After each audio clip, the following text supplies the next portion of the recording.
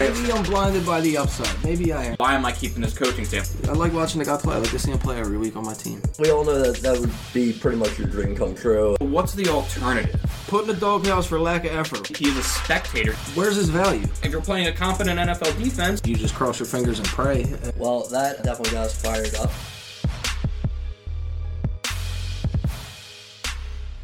Happy New Year, everybody. Ryan McNichols here, host of the Fantasy Oddballs Football Podcast. Today is December 30th, 2022. Last day of 2022, last podcast for the calendar year. It is just me by myself this week. Again, some scheduling issues prevented all of us from being together this week. Not a big deal. So I am just going to go through a little bit of Thursday Night Football, go through some of the latest injury news and some of the stories around the NFL that aren't necessarily pertaining to injury. And then we're going to get out of here. We're going to try to make this a quick, short one for you. So, with that being said, let's hop right into it. We're going to start off talking about Thursday Night Football. So, if you didn't watch this, I never want to tell people not to watch a football game, but you probably didn't need to watch this football game, as most Thursday night games have been this year. So, first off, it was the Tennessee Titans versus Dallas Cowboys. There's no Ryan Tannehill, who's been out due to an injury. Not only that, there was no Malik Willis. The Titans, this game doesn't matter for the Titans, essentially. The Titans only need to win next week against the Jacksonville Jaguars in order for them to make the playoffs and win the division. So ultimately, this game did not matter for the Tennessee Titans, so they had no problem just kind of sitting everybody. So in addition to, obviously, Tannehill's out during injury, they sat Malik Willis. I don't know if that was a strategy to do better at the game or just kind of hide him and protect him for the time being. But additionally to that, they also sat Derrick Henry, who was dealing with a little bit of an injury himself, so he did not play in last night's game. And as you can imagine, the Cowboys won 27-13. Game was a little closer than it should have been to start off. Dak Prescott did not have the best game, 2 interceptions and a fumble lost. And Joshua Dobbs on the other side for the Tennessee Titans did, his best job or his best impression. Completed 20 passes, 232 yards, 1 touchdown, 1 interception. He also lost a fumble, had 3 carries for 12 yards. So, realistically, his numbers weren't too far off from Dak's, aside from, 1 touchdown and 1 interception versus Dak's 2 touchdowns and 2 interceptions, and only a 50 passing yard difference. So, it kind of says more about how the Cowboys have been playing than it has the Titans. The Cowboys obviously have struggled the past couple of weeks, struggled and almost lost to the Texans. Then they turn around and almost lose to the Eagles' backup quarterback. And then they struggle against the Tennessee Titans. They lost to the Jacksonville Jaguars. So it's been a rough couple of games for the Dallas Cowboys, for a team that is, potentially in contention for the number 1 spot in the NFC conference. That's, possible if the Eagles happen to lose this week and next week and the Cowboys win, and then it goes to some tiebreakers, and I think the Cowboys might have the tiebreakers, which might be division or something like that, or conference, whatever it is. But yeah, so Joshua Dobbs, quarterback for the Titans, no Derrick Henry. I hope you didn't start any of the players on the Titans side. If you did, for some reason, start Traylon Burks or Robert Woods, they did put up serviceable numbers, 12 and 14 points. And then as far as the Cowboys side, you might have expected with no Tony Pollard being active tonight for the Cowboys that Zeke would have seen a lot of action in the game. But he saw some action, he just didn't do much with it. 19 carries for 37 yards, not involved in the passing game at all. It was really all CeeDee Lamb and Dalton Schultz.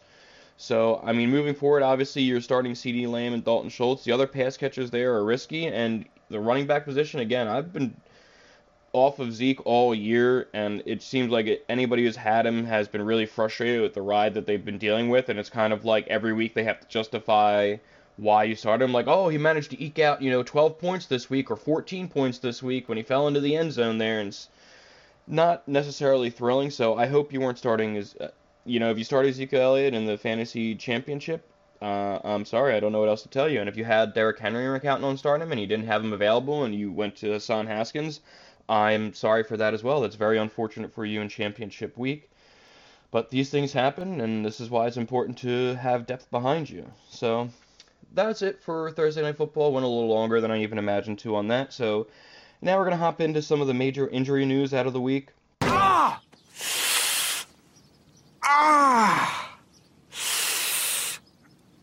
I'm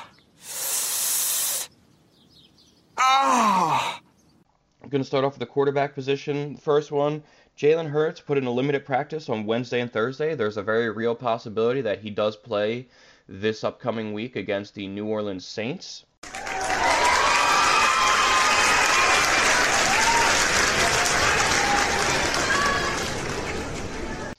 So just keep that in mind. Again, none of the pass catchers really took a hit last week with Gardner Minshew being out there. Obviously, bigger day for some than others. But, we expected Miles Sanders to see a little bit of a boost, and he did get plenty of volume, 21, 22 opportunities last week. However, he had the fumble, and he only had one catch, so he wasn't involved a lot in the passing game. So despite having, 21 opportunities last week, still had a subpar fantasy output for you. They're playing the New Orleans Saints, who look like they could be down a few key players, who we'll get to a little bit later on. But Miles Sanders is the only one that's a risky play, essentially, when I'm looking at it. He's still getting plenty of volume, so you can still play him because he should have a safe floor for you, where even if he isn't really involved in the passing game, doesn't score a touchdown, he should still get you around 10 fantasy points safely, with the possibility of, getting you 15 to 20 if he happens to fall into the end zone and maybe get a couple extra passes. But you're still starting A.J. Brown, you're still starting Devontae Smith, you're still starting Dallas Goedert, whether it's Hurts or Minshew under center. And then you probably still start Miles Sanders as well. They're all still starts. It's just a matter of, do you want to, if Hurts is available, do you start Hurts knowing that he's banged up and playing against New Orleans Saints and we don't know how high scoring this game is going to be and he could be pulled out? And if he's not there, I guess you can start Gardner Minshew as a, streaming option, a flex option if you're in some deep trouble. Especially if you have someone like Tua Tagovailoa, who was ruled out for this upcoming week's game with a concussion. So Teddy Bridgewater will be the backup for the Miami Dolphins. Again, if you lose Tua, Gardner Minshew is not a bad option to stream in his place. You could also stream Teddy Bridgewater if you wanted to for the Miami Dolphins. He had a serviceable game the last time he had to take over. I think really what this does, it makes it a little bit more risky. So Tyreek Hill and Jalen Waddle are top 10 receivers on this season, but they've had several weeks where obviously they could essentially win you the entire week almost single-handedly if you just played the two of them. But then they also have weeks where they just kind of disappear from you. So with Teddy Bridgewater being the quarterback this upcoming week for the Miami Dolphins, it makes me very nervous about starting either one of these guys. Obviously, you're still going to start them. I don't know that you have very many other, options to start over them, but they're playing the New England Patriots. Solid defense, usually give, their divisional opponents a run for their money. Basically, what this comes down to is I think one of Jalen Waddle or Tyreek Hill will have a big game, but I don't think that both of them can have huge games this week. And so that's what makes me nervous, is that I think one of them might have a decent game of getting around 20 or so fantasy points, but I think it might come at the cost of the other, and I'm just not sure which one of them it's going to be. So again, you're still starting both of them, but with Teddy Bridgewater out there instead of Tua, it's one of those things where now if I'm looking at the rest of my roster, I might be looking at some other guys who have more upside and less of a safer floor, because I'm now concerned about the floor for Tyreek Hill and Jalen Waddle, and so I might need to shoot for a higher ceiling just all around to make up for the fact that their floor could fall out. And this could be, an 8-9 point game from whichever one of these guys I'm counting on. Moving away from quarterback position, we've got a couple injuries at the running back position. Aaron Jones limited this week with a knee and ankle injury. Austin Eckler also limited with a knee injury. They both look like they're going to go this upcoming week, but again, this is something to keep an eye on. Keep on reports. Keep an eye out for reports on early Saturday and Sunday morning about these two guys, because the Packers are competing for a playoff spot. They're competing for their life, so it's hard to really sit somebody, especially somebody like Aaron Jones, who's such an integral part of your offense. But the Chargers have already clinched a playoff spot, and there's no chance that they get the first seed in the AFC, so there is a real possibility that the Chargers might decide to rest Austin Eckler or giving him a limited amount of snaps in this upcoming game, because it doesn't have a huge effect on the outcome of their season. They're really just playing spoiler and playing for which wild card position they want to be in. So keep an eye out for that. Alvin Kamara did not practice on Wednesday or Thursday, dealing with a quad issue. keep an eye out for the practice report on Friday, but obviously a guy who didn't practice for 2 days of the week and is then going to play against the Philadelphia Eagles defense this week on a not a particularly effective offense. I'm not sure. I would be looking to not start Alvin Kamara this week. I know that might seem crazy, but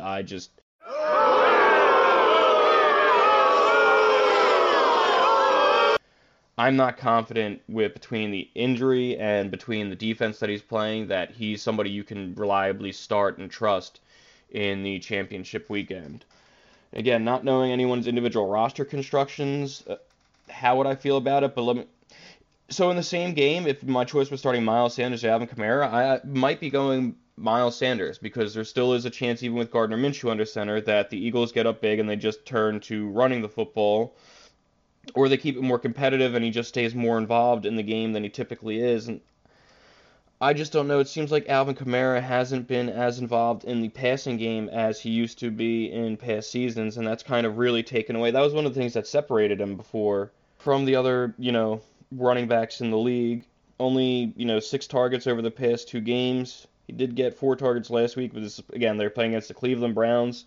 It was a very ground and pound game for both sides of the football, so that's why he was able to keep it as close as they were. But I would be extremely nervous about starting Alvin Kamara this week. So prior to last week where he was RB8, he was RB24, RB42, and RB42. So he's had one top 10 finish in his past 9 games. So again, it's just don't start Alvin Kamara thinking this is the Alvin Kamara of past years where you're just automatically guaranteed to get 14, 15 points with the chance of having 25 to 30 point games. That's not a realistic outlook if you have Alvin Kamara. So again, I'm not telling you not to start Alvin Kamara. I'd be looking for ways to not start him if I could. Again, mentioning somebody like Miles Sanders or something like that. But with the way it is, again, this is just one of those things where if you start him, just remember, he's just like Jalen Waddle and Tyreek Hill. That floor that he had is no longer safe. You're no longer looking at a safe floor with a high upside. You're looking at a more volatile player, somebody whose floor could fall out from them. So if that's the case, you have to decide, do I need to go more upside players to make up for the fact that this guy's floor could fall out? Or do I want to go a couple more steady guys who I know are going to put up that 14 points for me? That way, even if the floor falls out on Kamara, I still got solid points from the other guys. It's whatever strategy you want to do, whatever strategy is preferable for you, but that's essentially what you're looking at doing with Kamara. It gets harder because we have some other running back news. James Conner did not practice Wednesday and Thursday dealing with an illness. So missed 2 practices due to an illness. It's not good. It's not as bad. It's not the same as being injured because you're not guaranteed to miss it, but you just wonder how a guy's doing if he's dealing with an illness like that. Also playing on an ineffective offense with, I think Colt McCoy will actually be back under center for them this week, playing the Atlanta Falcons. This is something to keep an eye on. Obviously, he had 25 points last week against the Tampa Bay Buccaneers. He's been going off when he's been playing. If James Conner plays, you're going to play him.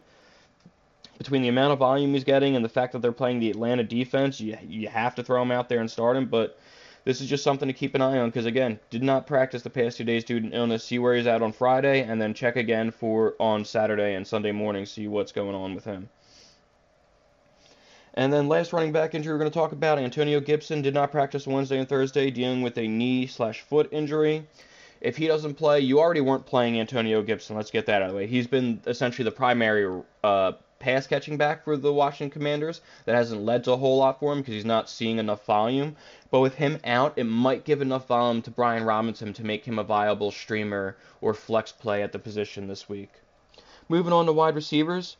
Stephon Diggs did not practice on Thursday due to an illness. They play on Monday, so he does get some extra time to see if he's going to be available. Just keep an eye on that. I know he had a disappointing week last week for you. If you managed to make it through with him, this obviously is a little disconcerting. But if he plays, you got to play Stephon Diggs. Christian Watson did not practice on Wednesday or Thursday dealing with a hip injury. This is going to be a serious blow to the Packers' playoff chance as Watson has sort of emerged as their leading receiver over the past couple of weeks.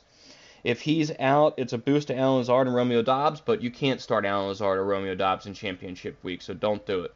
Christian Watson's the only pass catcher you would start as a flex option if he was available to play. However, with this injury, I don't think he will be. And if he is out there, I'd be nervous about starting him. So you're just kind of stuck at using the running back position for the Green Bay Packers. Chris Olave was limited on Wednesday and Thursday after not playing last week. So Chris Olave is playing the Philadelphia Eagles this upcoming weekend. He didn't practice last week. It's going to be his first game back. He's going to be playing against one of the best secondaries in the NFL, and it's championship week. You can't start Chris Olave this week. I'm sorry. As much as I wanted him to work all season, as much as you might have wanted him to work all season, you can't take that risk this week of him being shut down by Darius Slay and James Bradbury and doing absolutely nothing for you in a game where the Saints, technically still competing for the number one spot in the NFC South, but not a great chance of getting it. They don't have the tiebreakers over the Tampa Bay Buccaneers or anything like that, so they may just very well kind of, pack it in if they start getting blown out is my main concern, in addition to the general ineffectiveness of the offense. Tyler Lockett, though, some good news for wide receivers. Tyler Lockett was back at practice on Thursday.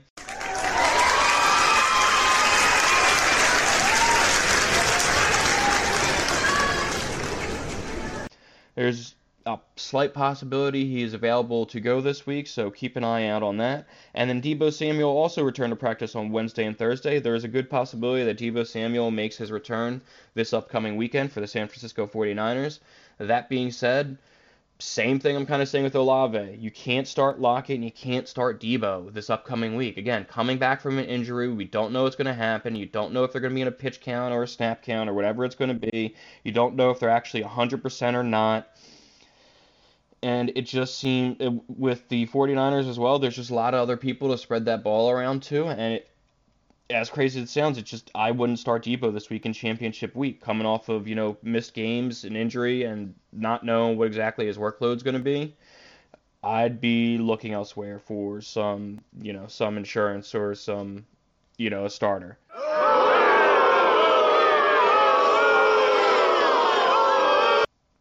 And then that's pretty much going to wrap it up as far as the major injuries are concerned. So with all that behind us, we're just going to get to some of the major storylines around the NFL, where I'm going to get a little off topic, or I guess not off topic, but a little ranty, if you want to call it. So let's start with Nathaniel Hackett fired as the Denver Broncos head coach. Fired prior to week 17, during, at the conclusion of week 16, he was fired, let go. This shouldn't be much of a surprise. The Broncos have been an awful team all year long. If you're wondering what was finally the straw that broke the camel's back, there was some infighting essentially among Broncos players on and off the field this past week. So we saw one of the things that happened was Russell Wilson got sacked a couple of times on one drive, and apparently none of his offensive linemen turned around to, help him out or help him get up off the ground. So when they came off the field, backup quarterback Brett Rypien started chirping at the offensive lineman. One of the offensive linemen started chirping back. There might have been some shoves thrown in there. There's a little argument going on. But then at the end of the game, after everything was over, there was a fight on the field as well for the Denver Broncos, or on the sideline, and it was a bad look. It didn't look like a team that was, cohesive and on the same page and working together, and hasn't seemed like that all year. We've obviously heard comments before, and we've seen plenty of bashing of Russell Wilson with not really any players coming out to defend him until Jerry Jeudy did this past week, or these past couple of days, where he came out and defended his guy, Russell Wilson. But other than that, it seems like there's been a lot of tension on that sideline. You've got the meme with Melvin Gordon giving the eyes to Russell Wilson earlier in the season before he was off the team.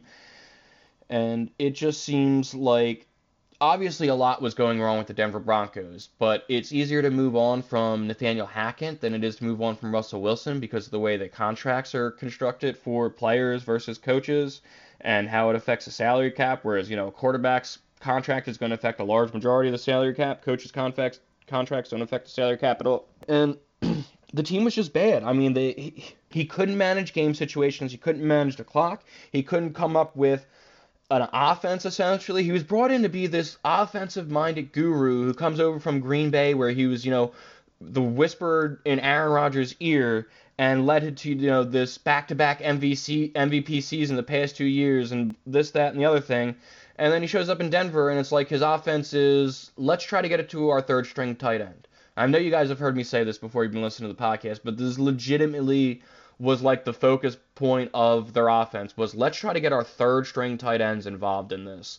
Let's just try to get it to any tight end we can. Forget Jerry Jeudy, forget Cortland Sutton, forget any of our running backs. Let's just try to get it to any tight end who's on the field. And as the season started to go along, they started to realize, like, hey, this probably isn't the best plan. I don't know if it was like a creative thing where they thought maybe they could trick defenses by going to their second or third string tight end on plays, but it just wasn't working. And you saw as the season went along, they kind of started to move away from it, got the wide receivers a little bit more involved, but not a whole lot. And then some of it was just error by Russell Wilson. But I mean, it was just all around from the top to the bottom. It didn't seem like a team that was on the same page. It didn't seem like a team that had a very clear plan as to what they were going to do on offense. And if they did have a plan as to what they were doing on offense, again, everybody wasn't in agreement on that plan, it seems like. And there seem to be some other things going on there. I don't know what the deal is with Russell Wilson and his teammates, whether or not they are or aren't in a good position. But again, if you are a good head coach and you're a decent head coach, you're at least able to mask some of that for the time being, so it's not such a public ordeal all season. So let me give you an example. Mike Tomlin of the Pittsburgh Steelers had Le'Veon Bell and Antonio Brown on his team at the same time. And we saw those dudes go elsewhere and be nothing but trouble and cause essentially nothing but problems on the other teams that they went to, especially Antonio Brown showing up in the news over and over again for these crazy things. And you never really saw any of that when they were on the Steelers. They were just part of a high-functioning, high-powered offense that scored points and never had a losing season.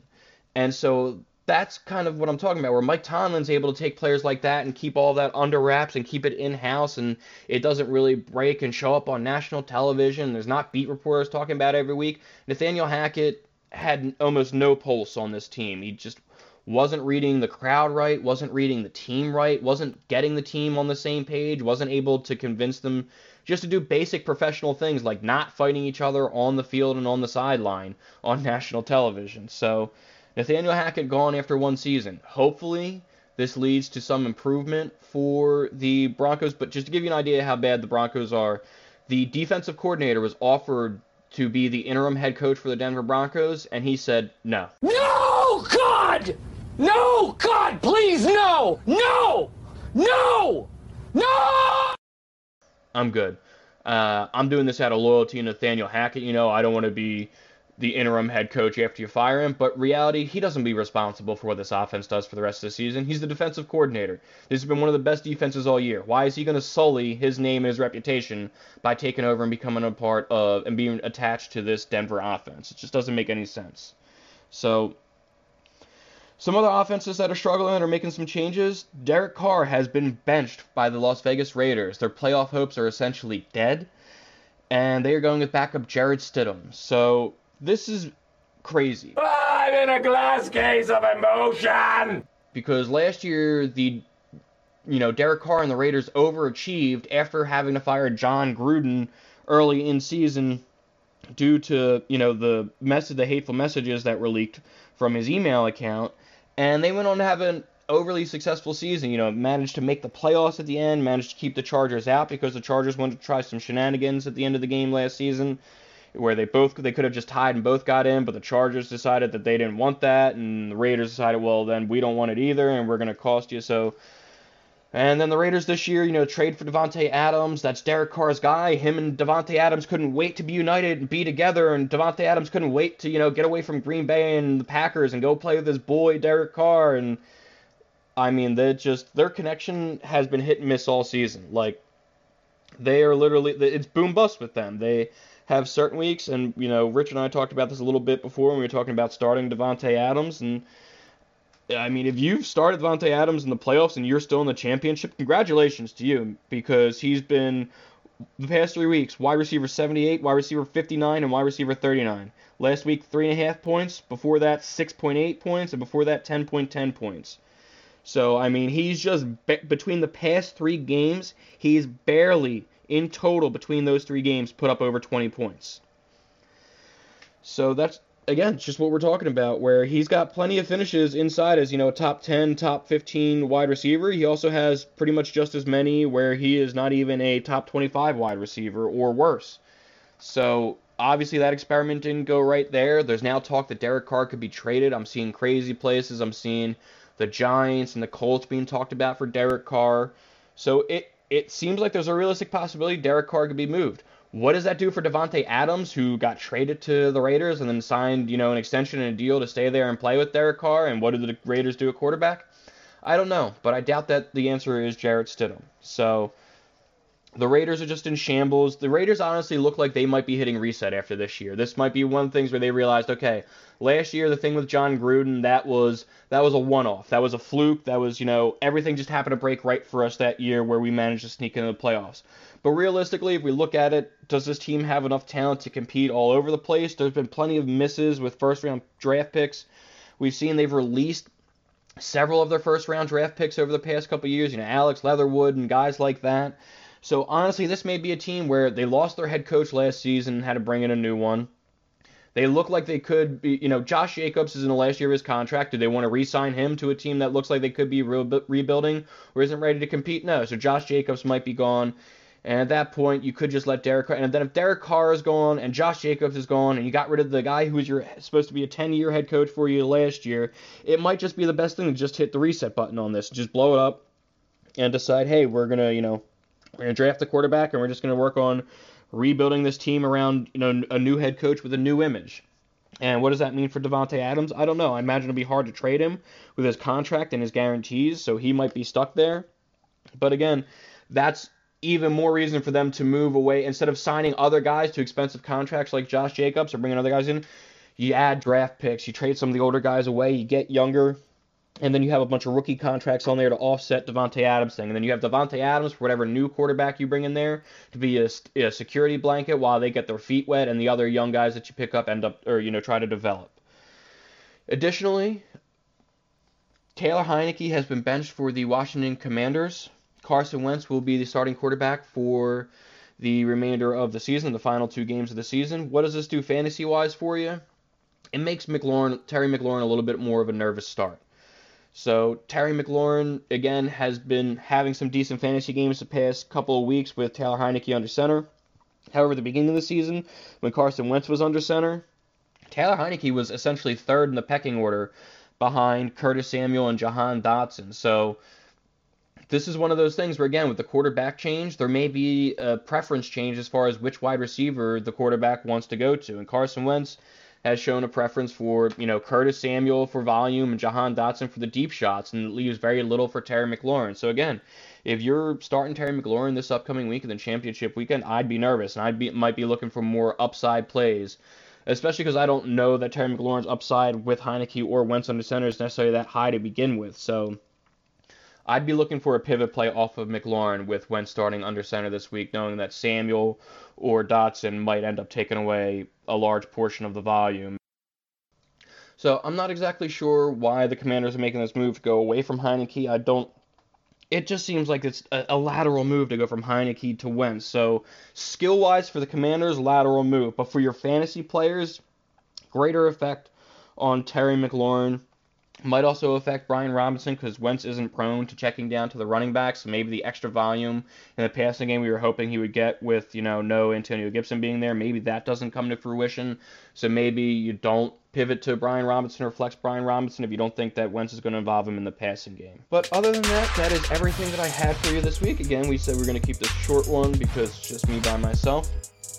So we will be together again next week. Heading into the offseason, we're going to start looking at some Dynasty content. We're going to recap essentially some of the things that happened through this past season, what went wrong for certain players or certain teams, and how you can use that information to prepare for next year. But until next time, I'm Ryan McNichols. Happy New Year to you all out there. See you next time.